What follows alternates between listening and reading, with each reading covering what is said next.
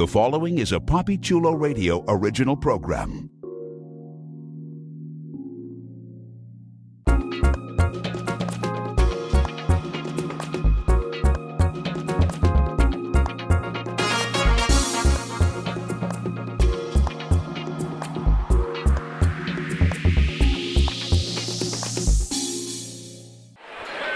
Welcome, listeners. Today is Sunday, July 16th, 2023, Day 3 of EXXXOTICA Miami. I'm your host, Papi Chulo, here live at the Miami Airport Convention Center for the largest adult expo in the nation, where anyone and everyone can explore their wild side. It is Day 3, and through these podcast episodes, you're going to feel as if you are in the middle of this phenomenal convention. Stay tuned for interviews with some of your favorite porn stars, content creators, cam models, and sexperts.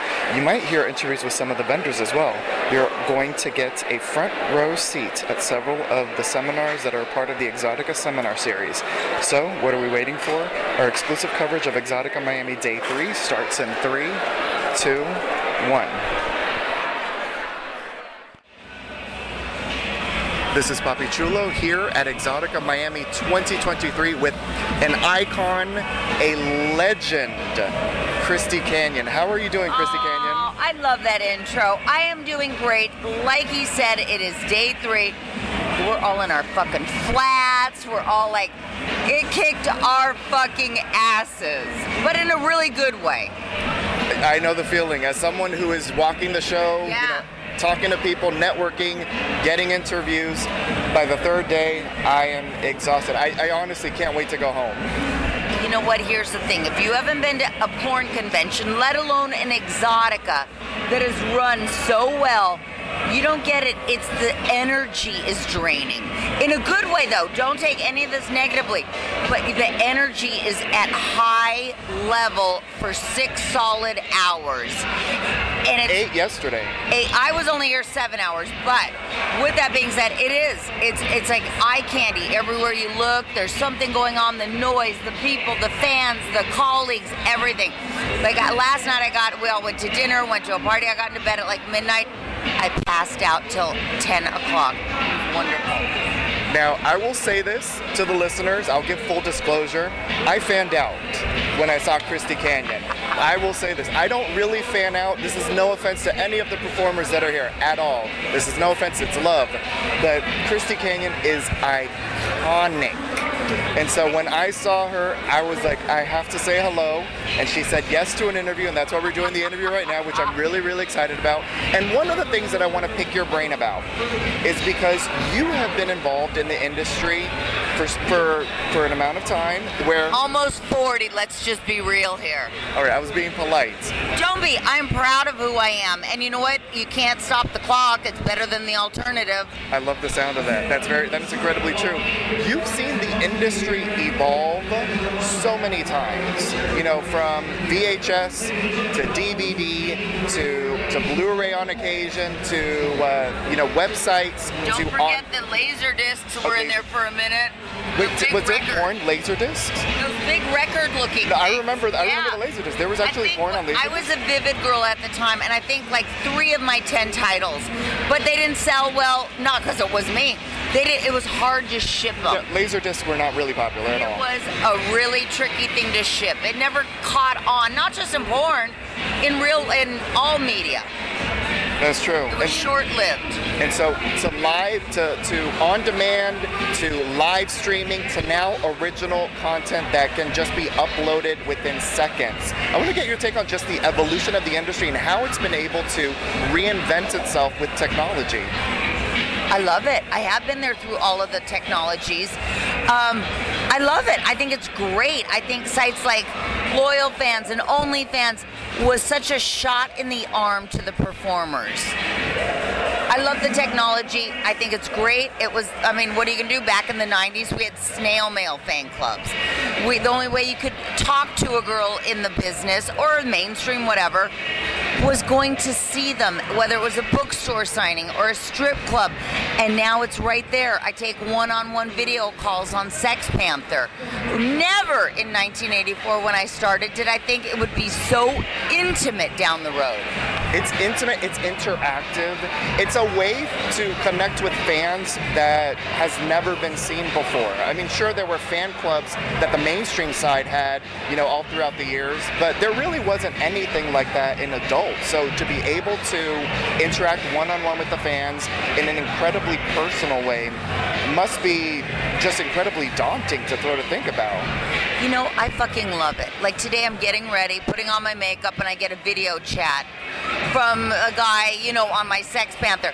So there I'm like putting my lotion on. And you just work it. I'm like, yeah, this is your fucking cum all over my body. I'm fucking multitasking all the time. You know what I mean? I fucking love it.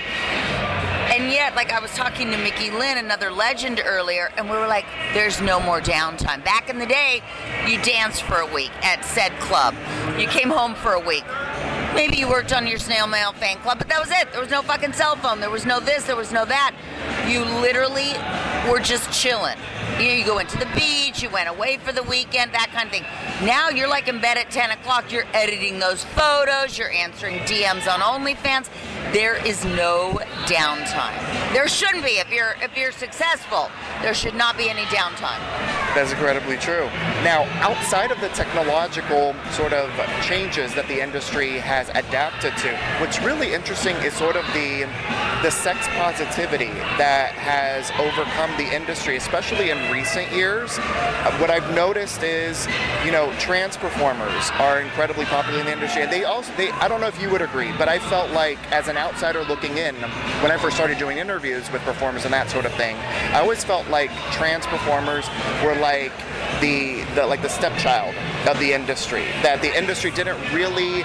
It's almost like they did not want to embrace trans performers, but now there are so many mainstream men and women that are working with trans performers. It's incredibly interesting to see sort of like the sex positivity that has overcome the industry, especially over the past 5 or so years. I mean, there are a lot of performers that are also doing bi scenes. And I remember a day when I would interview a performer who maybe had done some gay work or bi work, and they did not want to talk about it. Nowadays, people are much more comfortable talking about some of their porn past and that sort of thing. I don't know if that's something that you've sort of been as observant about in your time in the industry. A couple answers there. For starters, about being in gay stuff first. Everybody knew in the 80s, Peter North was also known as Matt Ramsey. No one gave a flying fuck. In fact, he was the number one guy everyone wanted to work with. So I think the difference now is, too, in the 80s, you only had a dozen performers. And it wasn't that we were shutting people out. It was a dirty secret. No one really embraced, porn stars, they're gross, they're dirty. It's more glamorous now. Porn across the board is more accepted. So with that being said, of course, Asians, back in my era, you had one black guy, Billy D, here in Los Angeles. You had no trans performers to my recollection. Not because we didn't like them, people weren't as privy to being in the porn business. And it was illegal, and it was really considered bottom of the barrel. Not that we cared, we were having a fucking blast. Then the 90s came along, and a few more doors were broken down. By the late 90s, more diversity came in, because more people were like, hey, I want to check this porn thing out, And I think it's just the population was so less 40 years ago. I mean, traffic wasn't as bad. You know what I mean, in a way? Now, I noticed when I started in 2005 on Playboy Radio, trans was huge back then even, because now you had the internet at full swing, and there were no barriers, there were no laws, there wasn't interstate transportation laws anymore where people used to get busted in the 90s. I really think that it was just the evolution of porn in general that brought out the BBWs, that brought out the this or the that or the trans. But I remember in the early 2000s, trans even then was the number one seller. Whether people admitted it or not, on the charts, trans was number one, because it was finally there for people to see. Maybe it was their kink, their fetish, their love. Now they could actually watch it. Besides just a girl and a guy fucking, Now they had diversity in what they could download. They clicked a thing. They didn't have to go into a video store. They just clicked a button. Okay, 2 blondes and 1 dick, or Asian fucking, or whatever it was. So I think that just over time, you got, with the internet, so many more doors that opened up for so many different people. Another thing that I want to chat with you about, because you've been there to see it all. Oh my God, yeah. Yes. In 2020, there was a bit of a racial awakening in the entertainment industry, where for whatever reason people started to realize that there's racism. And this and the other. There was the Black Lives Matter movement and that sort of thing. And in the mainstream side of the entertainment industry, there were some changes to add diversity and that sort of thing. That did trickle down a bit into the porn industry, and sort of racism and racial awareness and diversity was sort of put to the forefront. I know that there were some changes to AVNs and that sort of thing in regards to the language of awards and that sort of thing. On top of that, around that same time, we also had the Me Too movement that happened globally. And it happened in the entertainment industry, in corporate America, and it's sort of been happening in the porn industry, where performers are sort of finally feeling comfortable talking about issues of assault, physical assault, sexual assault, bad experiences on set. I want to get your take on it as someone who was in it from gosh, what's 40 years? The 80s? I started in 1984. Good grief. So someone who's been here from the 80s, can you believe the amount of progress that's happened? Because I would assume, much like, in the real world, when there were issues of, problems on set, maybe physical violence or sexual violence, women were not as comfortable coming out, especially sex workers. It's something where the police are not going to believe you and that sort of thing. What do you think of the evolution of where that's come now? Oh my God. For starters, I have to say in the 80s and 90s, I was very fortunate that I never experienced that. I was in that era where we were truly coddled. My first agent, Jim South, never would have allowed that. And then I was a Vivid girl, and you didn't fuck with Vivid girls. So I have to say, never did I have a bad experience. I was very well insulated in my time. Then when I started on radio and I would hear the stories, and I thought, what the fuck has my business turned into? And I feel for these girls. I've heard the stories. I haven't lived them, so I can't speak from personal experience. But obviously I'm glad that those scumbags hopefully were either put in jail or ostracized from the business. I never could imagine being in this business and someone telling me I had to go on a casting couch. Unfortunately, it did happen. I'm glad, obviously, that they're being called out. Who wouldn't be? Whether it's in porn, mainstream, corporate America, no one should be like, hey, if you want this job, you have to do this. I fucking can't stand that shit. I thankfully never faced that, but obviously it's here, not just in porn. And I'm glad that these people are finally getting called out, be it a Harvey Weinstein or a Ron Jeremy or a Bill, whatever his name is, Cosby. I don't care who they are. If you're fucking taking advantage of girls, and I'm not being sexist, I don't think guys get taken advantage of as much, fucking, I hope you go down for life.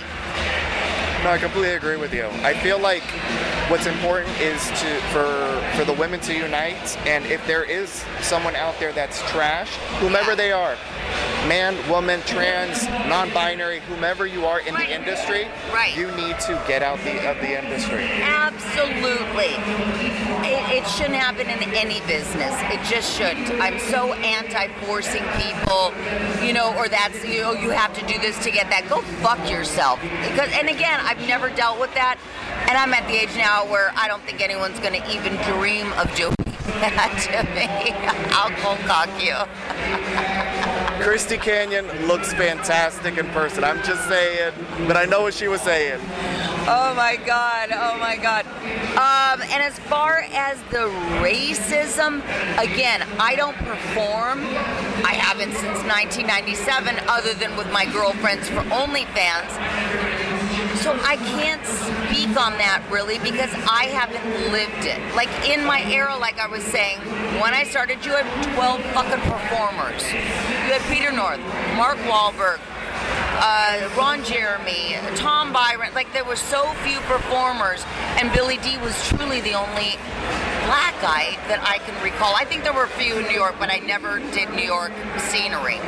I never went there for work, until I danced decades later. You were never in a scene with Ray Victory? Because he was also big in the 80s. No. He was like a muscular black man? Nope.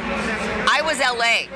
And people didn't really shuffle back then. I didn't do the San Francisco scene. I didn't do the New York scene. I was the fucking Valley. So I never worked with Ray Victory. There weren't that many, though. But it's not because they were black, it's there were hardly any people. You had no Asians. That came about in the 90s, I think people just weren't really aware of it. We were like this dirty little hidden secret that no one wanted to really associate with. No, that's true. It's incredible how nationwide porn is nowadays. I mean, as you were mentioning, you were in the Valley and you pretty much only shot with people in the Valley. And there was a shitload of work in the Valley. I didn't need to go to New York to work. But now performers they can instantly hop on a flight and they're, in a new town, and there are at least, at bare minimum, 5 performers that they can work with. There are thousands now. I mean, we literally had a dozen or 2. So so I can't speak on the racism because it just wasn't around when I was, at least I never witnessed it, That's their story to tell. I have no horse in that race kind of a thing.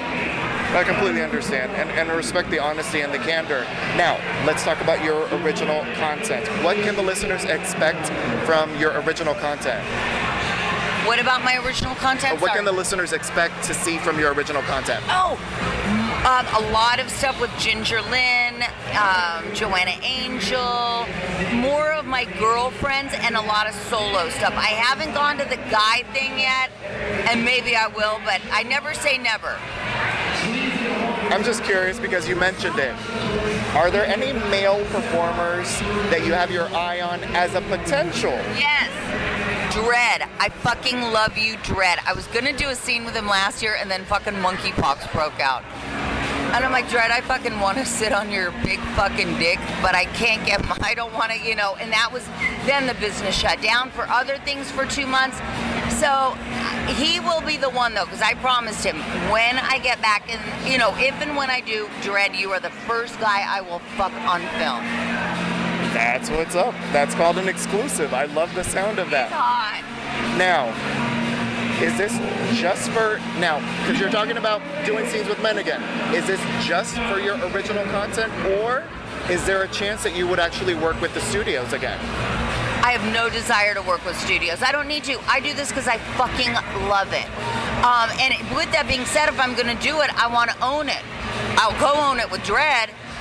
Like Ginger and I, or Joanna Angel and I, we each own the content to do what we want.